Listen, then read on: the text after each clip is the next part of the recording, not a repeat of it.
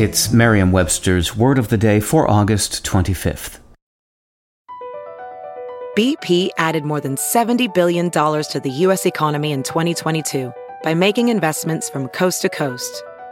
Investments like building charging hubs for fleets of electric buses in California and starting up new infrastructure in the Gulf of Mexico. It's and, not or. See what doing both means for energy nationwide at bp.com/investing in America. Today's word is ossify, spelled O-S-S-I-F-Y. Ossify is a verb that means to become or change into bone or bony tissue. It can also mean to become or make hardened or set in one's ways.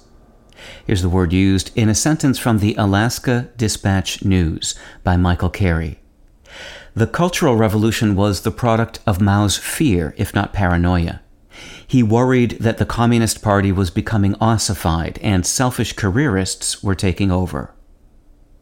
The skeletons of mammals originate as soft cartilage that gradually transforms into hard bone. In humans, the process begins in the womb and continues until late adolescence. This bone-building process has been called ossification since the late 1600s, and the verb ossify arrived soon after the noun. Both terms have come to refer to figurative types of hardening, such as that of the heart, mind, or soul. The words come from the Latin root os, O-S, meaning bone. Os is also an English word that appears in scientific contexts as a synonym of bone, and the Latin term is an ancestor of the word osseous, O-S-S-E-O-U-S, which means consisting of or resembling bone. With your Word of the Day, I'm Peter Sokolowski.